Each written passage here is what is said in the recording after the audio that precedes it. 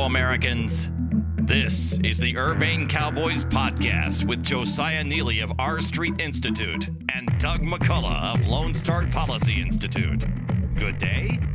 Howdy, y'all. Welcome to the Urbane Cowboys Podcast. I'm Josiah Neeley with the R Street Institute. And I'm Doug McCullough with the Lone Star Policy Institute. If you enjoyed today's show, we ask that you subscribe and that you leave favorable reviews. Today, we're joined by Brooke Medina, Director of Communications at Civitas Institute, based in North Carolina. Thanks for joining us. Glad to be here. Thank you guys for having me on. So, for those of our listeners who are not familiar with Civitas, tell us a little bit about the organization and what your role is there. Sure. So Civitas Institute is a nonprofit, nonpartisan public policy organization at the state level. We're based in Raleigh, North Carolina, and we have three primary policy focuses. I call them our 3 E's. So that's economic, education, and elections policy. And as the Director of Communications there, I handle just about everything outward facing as it pertains to press relationships and our social media accounts, our websites, messaging strategy, making sure the policy people say what they're supposed to say when they're supposed to say it, and all that jazz. So North Carolina was in the news recently for the special election. I know there was a lot of people that were in the media that were trying to sort of extrapolate from the special election, trying to predict what this may mean for the 2020 election. Tell us a little bit about what happened in the special election, what were the results, what were the issues, and whether you think that there's really anything that can be drawn from that one race to the national scene in 2020. Okay, sure. So this was an election that had followed up after the general midterm election in 2018, and it resulted from a case of election fraud, or namely ballot harvesting, which is illegal in North Carolina. So this was a district, it's called North Carolina's 9th Congressional District. It runs from Charlotte all the way to Fayetteville, which is where Fort Bragg is.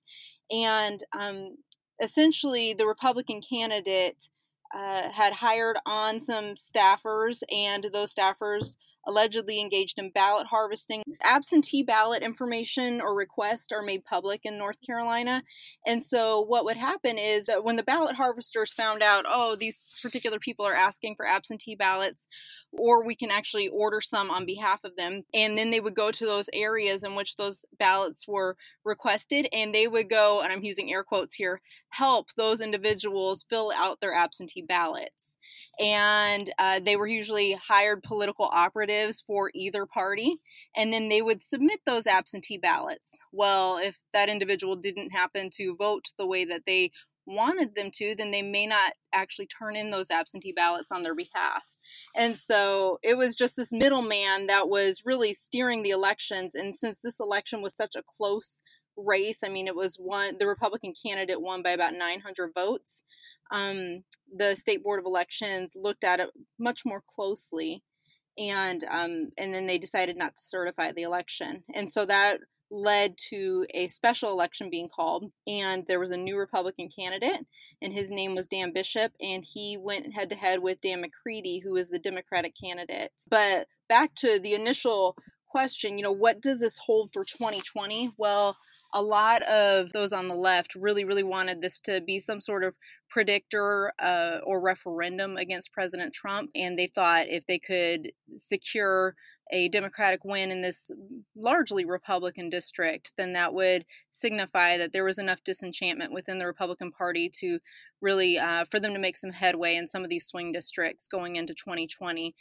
But that ended up not being the case. Now, Trump won that district by almost 12 points back in 2016, and the Republican candidate only won it by 2 points. But even so, the Republican candidate still won. So I think that this is just indicative of North Carolina becoming more purple anyways, as are a number of other states.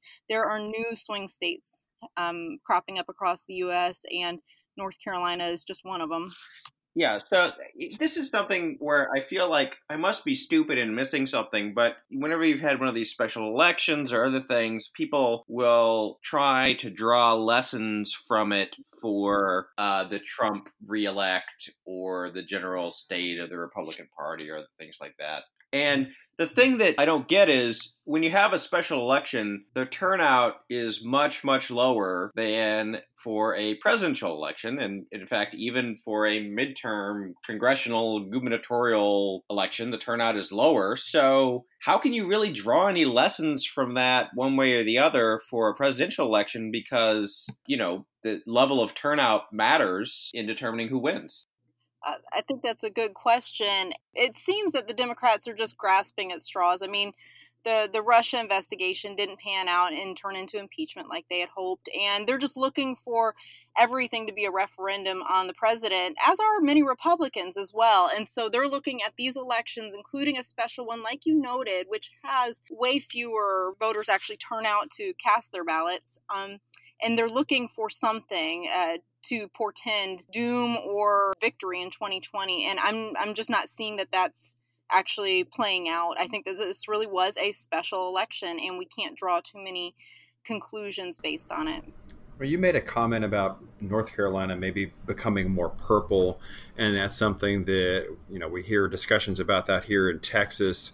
One of the expressions we hear here fairly often is "Don't California my Texas," and I'm not quite sure if you're having the same situation with a lot of people moving into North Carolina the way they are into Texas.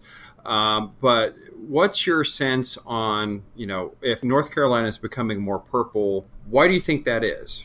So, New Jersey. People from New Jersey are moving here. That's why it's becoming more purple.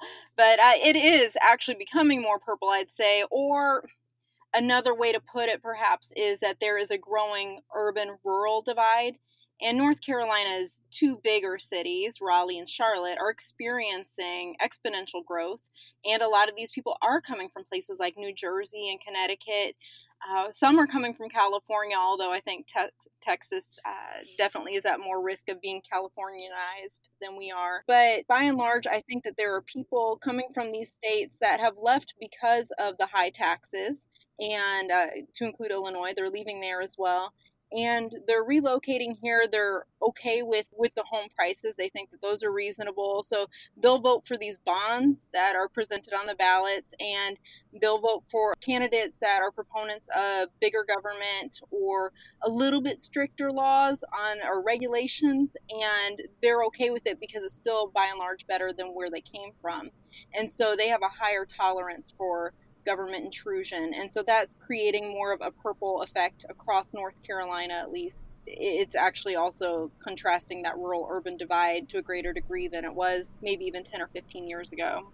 Josiah, I don't think that we've really done an episode on this topic, so I kind of want to. We may have actually had talked about it briefly at the recent Austin Forum that we did. But what's your take on this in terms of Texas, and with this whole idea of there's all these Californians moving here, and do you think these people that are moving to Texas, do you think they really are largely coming from California, or maybe, as I've suggested before, that there's probably a lot of people that are coming from the Midwest by way of California, but do you think that they're bringing their more liberal politics here, or maybe they're refugees from higher taxes, higher regulations, and housing troubles, a housing crisis that they're experiencing in more regulated places? How do you think it's playing out here? Yeah, so that's a very good question. Are the folks, and it's not, obviously people are coming to Texas from all of the other 49 states plus the District of Columbia, so it's certainly not just California, although because of its size and other things, I think there's probably a disproportionate number coming from California. And then, the question has always been, well, are the people who are coming, fleeing California or other blue states, are they going to bring more liberal values and voting patterns with them? Or are these kind of like the more conservative, limited government refugees from California? And they, I certainly know people who have moved here from California or Illinois, and they are sort of like in one of those old movies, the like one survivor of the fatal boat crash who, wants to warn everybody about the dangerous shoals ahead, So I don't know. I've seen kind of inconsistent data on this. I have seen some data that suggests that transplants are more liberal than native-born Texans. Right. At the same time, I also saw in the exit polls for the 2018 Senate race in Texas that apparently Beto won the vote among people who were born here, but lost to Cruz among people who came to Texas after they were born, and that was like that margin was the overall margin, of course, because Cruz won. So I don't know. It's kind of difficult, and in some ways, it kind of mirrors some of the immigration issues, some of the stuff that you hear about, like, in immigration. Sometimes you'll hear people talk about how people are going to come from countries with more of a history of big government or other liberal stuff, and they're going to bring that with them. Versus, I think there's definitely been cases like with the Vietnamese refugees or the Cuban refugees where are 100% the opposite of the policies that you would find in the home country because they had to leave. So it's hard to say.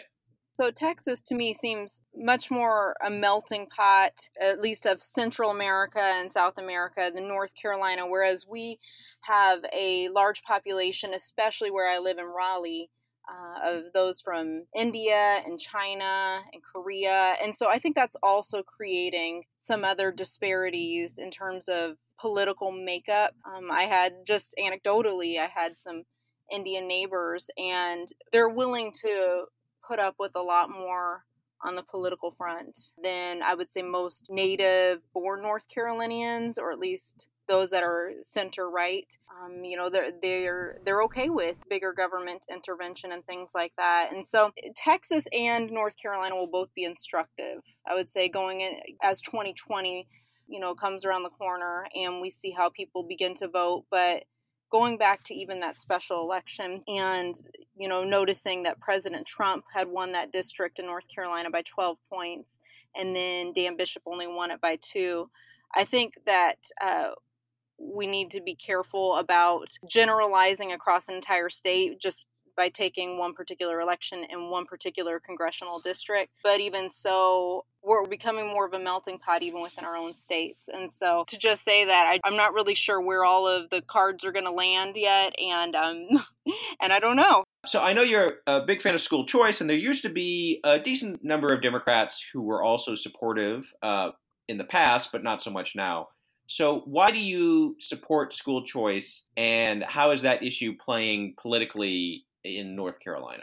Sure. So it's a good question. And as a parent, I'm a proponent of school choice because I really believe that it's ultimately up to the parents to ensure that their child receives the best education possible. That doesn't mean that there's not a role for the public.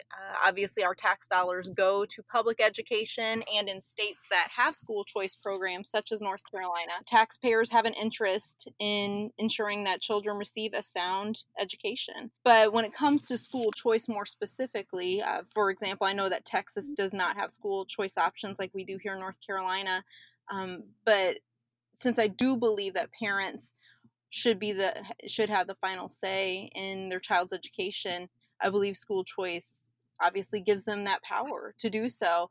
And that's something that is especially important when you consider just the various learning styles of different children and the fact that bullying is increasingly becoming an issue, that parents be able to have the ability to send their child somewhere where they feel like they're safe, that they're being well educated, and that also is meeting their unique needs. So we have different learning styles, and we're becoming more and more aware of that. And I think that largely the public school education system was set up in more of a utilitarian model. So as to, I might offend some public school teachers here, so that's not my intention, but sort of herd children through and just give them the facts, especially as we became more reliant upon testing.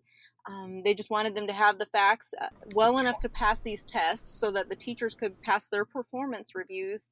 And that's not really what education's about. It's not just merely the metrics of, standardized testing and days attended, days of school attended. And so I think that school choice sort of disrupts the education market, the K-12 market, in a way that is helping public schools and private schools and charters really compete with one another for these students. And I think that that's a good thing because it requires them to actually up their game. What are the current school choice options that are available in North Carolina right now? Okay, so in North Carolina, we have something this is our latest option, and it's called an education savings account. And that is limited currently to children with special needs. We also have, but that's about $9,000 per year. So it's sufficient to be able to at least afford a moderate private school in the area if that's what the parent chooses. We also have opportunity scholarships, which are for families that are low to low mid income levels. And that's about $4,500 a year. And so that helps offset the cost of private school tuition if they so choose.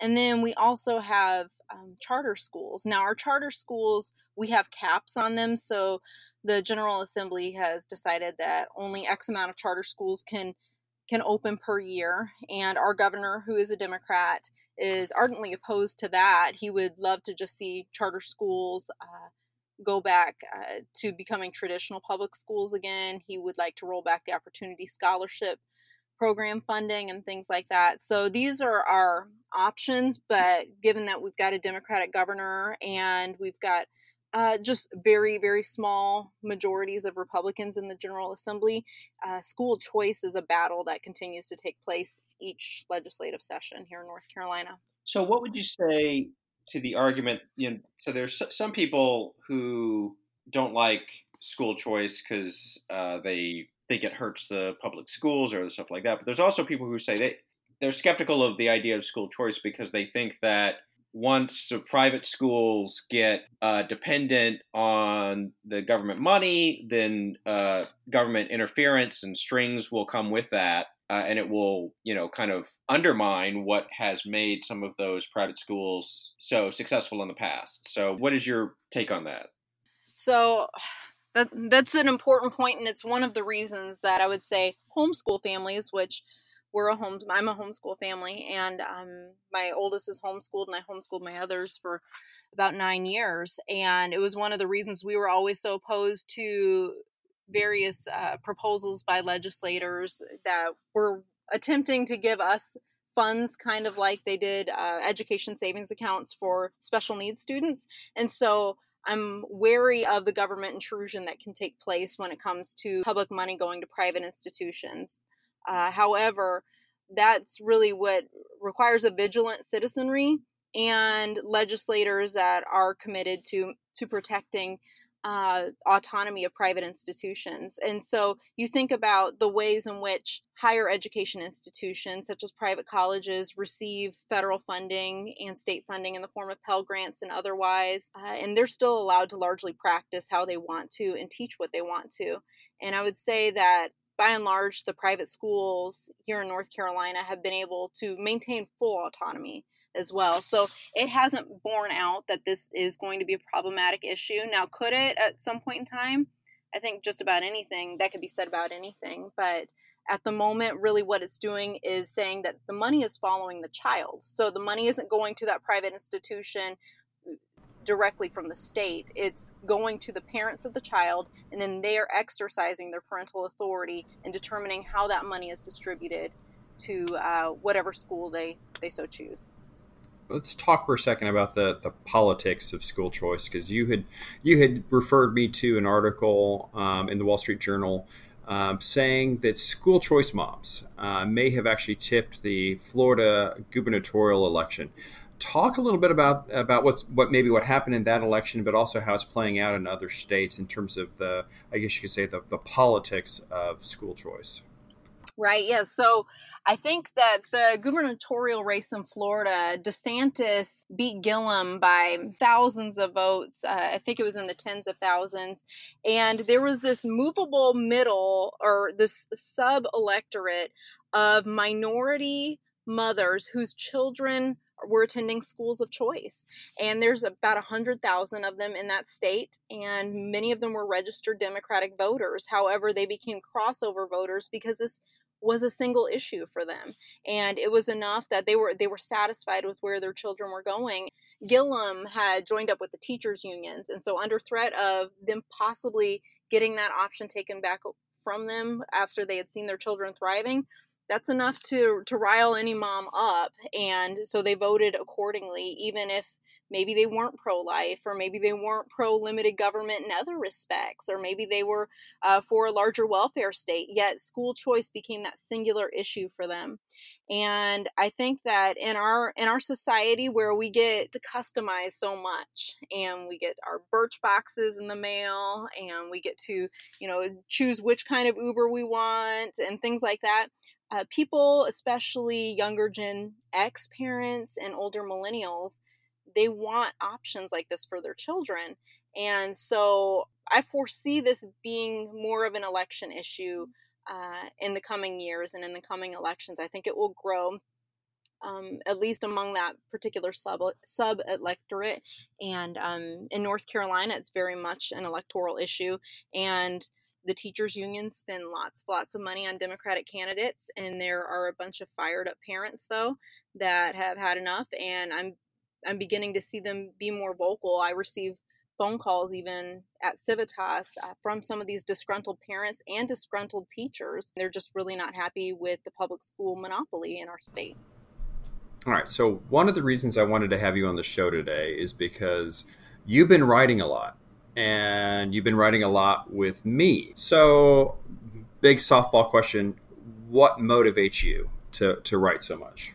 Oh, well, that's a good one. So even if it's a big softball one, I really, really like answering this question. And at the heart of it is that there is a vacuum, and you and I have discussed this before offline, that we see that there's a vacuum that's been created as it comes from, pertains to politics and the crumbling institutions around us, the labor force and economic uncertainty that's going on right now with the fourth industrial revolution, to borrow a term from Ben Sass, and he probably got it from somewhere else. But there's just a lot of disruption going on right now, and we're not really sure what the future of conservatism looks like, and people aren't really certain that they have what it takes to achieve the American dream.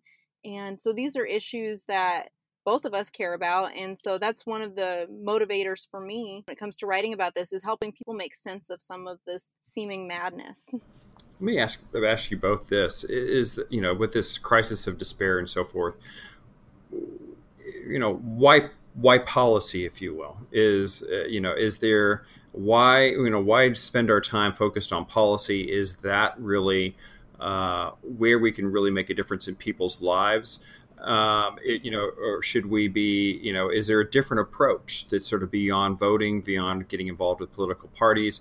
And where we're spending so much time is talking about ideas, is that where the action is? Policy is how we love our neighbors politically. So I think that there is a place for policy to address some of these problems that we're seeing. But by and large, I think that the policies we should be promoting are the ones that include government rolling back their role and enabling civil society to begin to build their muscles again. So the bigger government gets, the more civil society muscles atrophy. And by civil society, I mean nonprofits, private businesses, churches, families, communities, things like that. And so, yes, policy certainly has a role in so much as it can step out of the way and roll back regulations so as to help people become economically independent through, occupational licensing reform, criminal justice reform, things like that. Those are ways in which policy can play a role. But I see that role as being essentially them diminishing their involvement and their nanny state tendencies, and really just stepping out of the way so that and essentially government's job is more about executing justice on behalf of those whose individual rights have been infringed upon. And to the extent that they go beyond that, oftentimes that's really a role that civil society should be playing rather than government. What say you, Josiah? So I don't think that this is mostly a policy-driven solution. I would say policy is probably more dealing with the wreckage of other factors. But I do think, if you try to figure out what is the cause of the despair, right, that you refer to, and there are some obvious potential candidates, whether that is things with the public education system or problems with the nature of the economy and manufacturing, other things like that, or policy-driven aspect of the decline of civil society. And to the extent that that's true, there might be policy responses that could help with the recovery, although I don't think that that would be the meat of it by any means, but it could still be a necessary part of it. On this idea, I think that one of the things that I think about a lot, I ask people about a lot, is, the situation with young people that are, they seem, at least according to polls, they seem to be socialism curious. They seem to be down on capitalism. They are down on conservatives.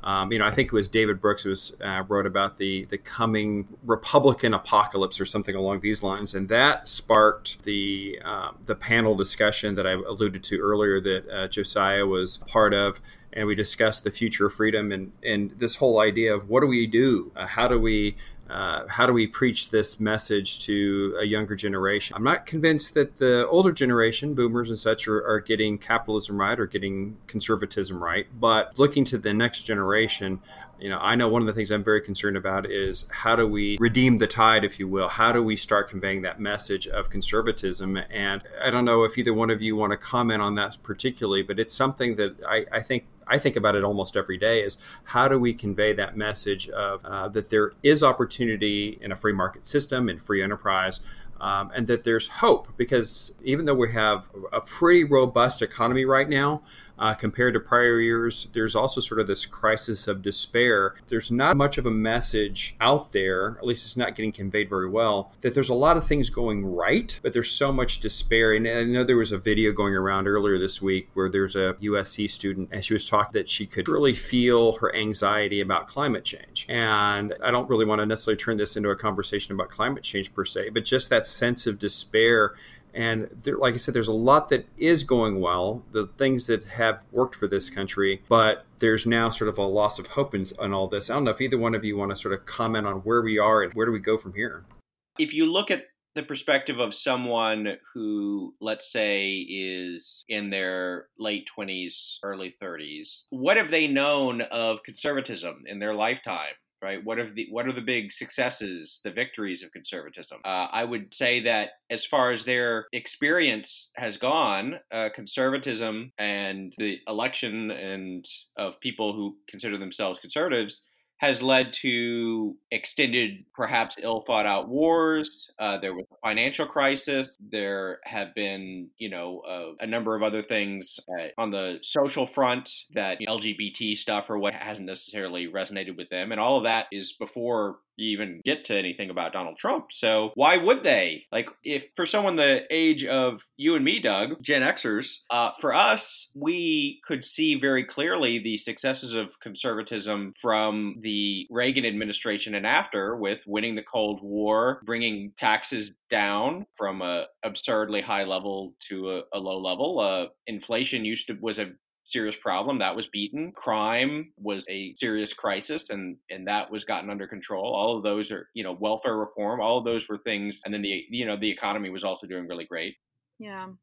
Well, that's a good point, and it really is a generational gap. And of course, many will say that most of the time, and they'll say it because it's true, young people typically start out pretty progressive and then progress over to conservatism. But there is something to be said, I would say, about the sort of field that the moral majority left behind.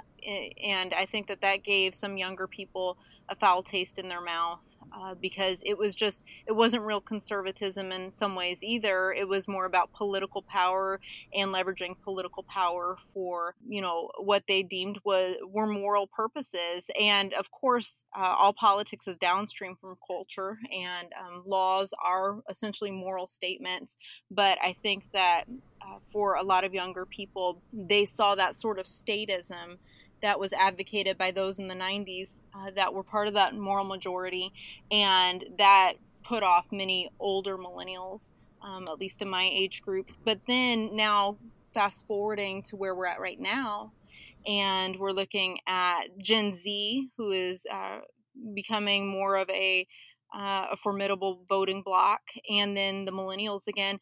A lot of them, I would say, what they associate with conservatism, to your point, Josiah, is this sort of populist protectionism that we're seeing under the Trump administration. And they don't have that sort of Reagan era golden age and that broad coalition that was determined to battle communism. They don't see that. They don't resonate with it. They don't connect with it. All of that was happening in the late 80s before some of these people were even born, in early 90s. And so all they remember is 9/11, if they remember that, and endless wars and a bunch of government corruption and a lot of political polarization. So I think that it's understandable that many of them are disenchanted with conservatism, but I think it's not conservatism that they're really disenchanted with. It's this faux conservatism that's really just statism and economic protectionism masquerading as conservatism. And so I think that that's really where our task lies if we really care to win these future generations over.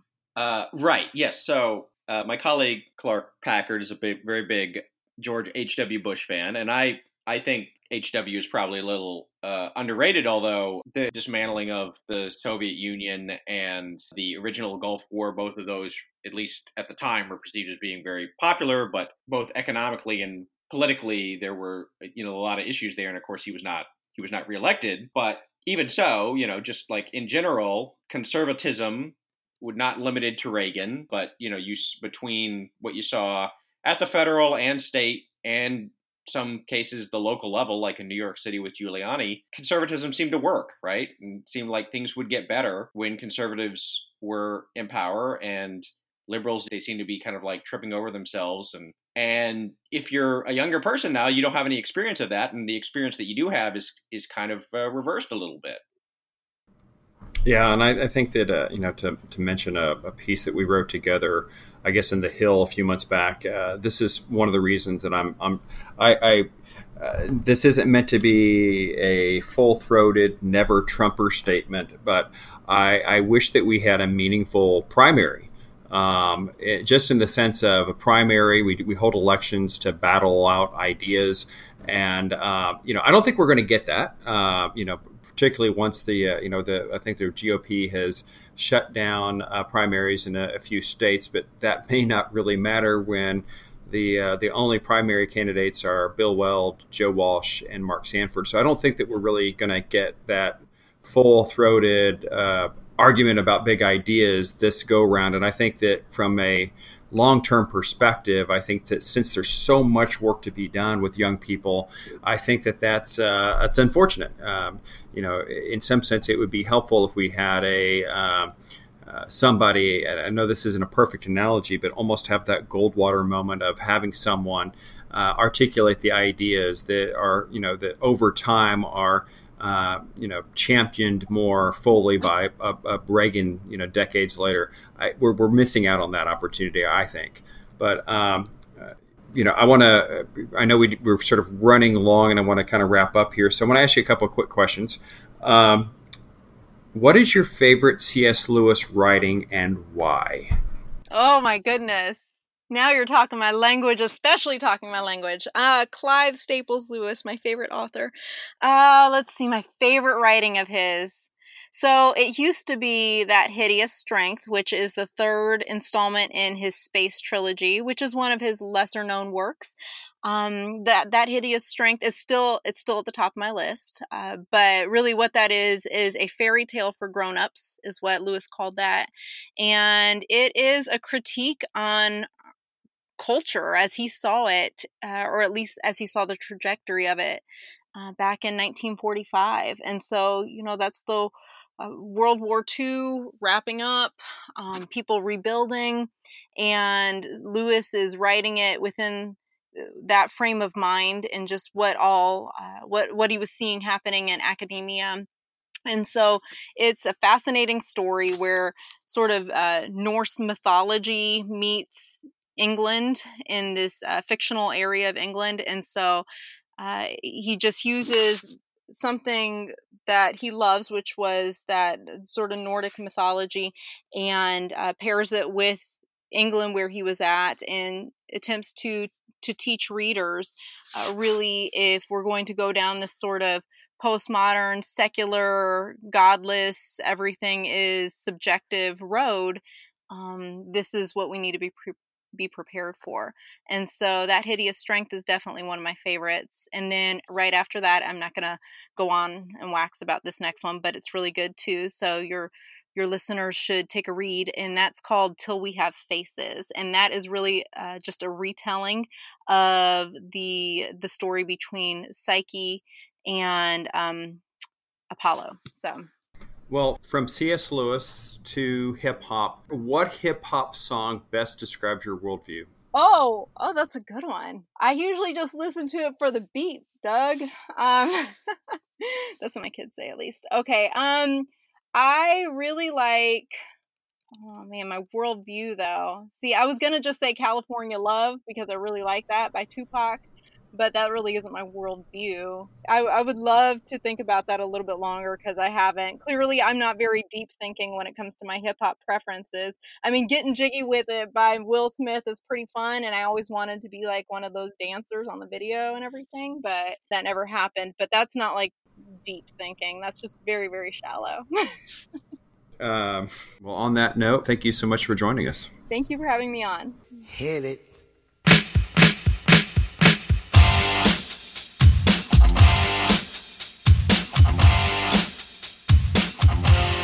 I dig it. Come on.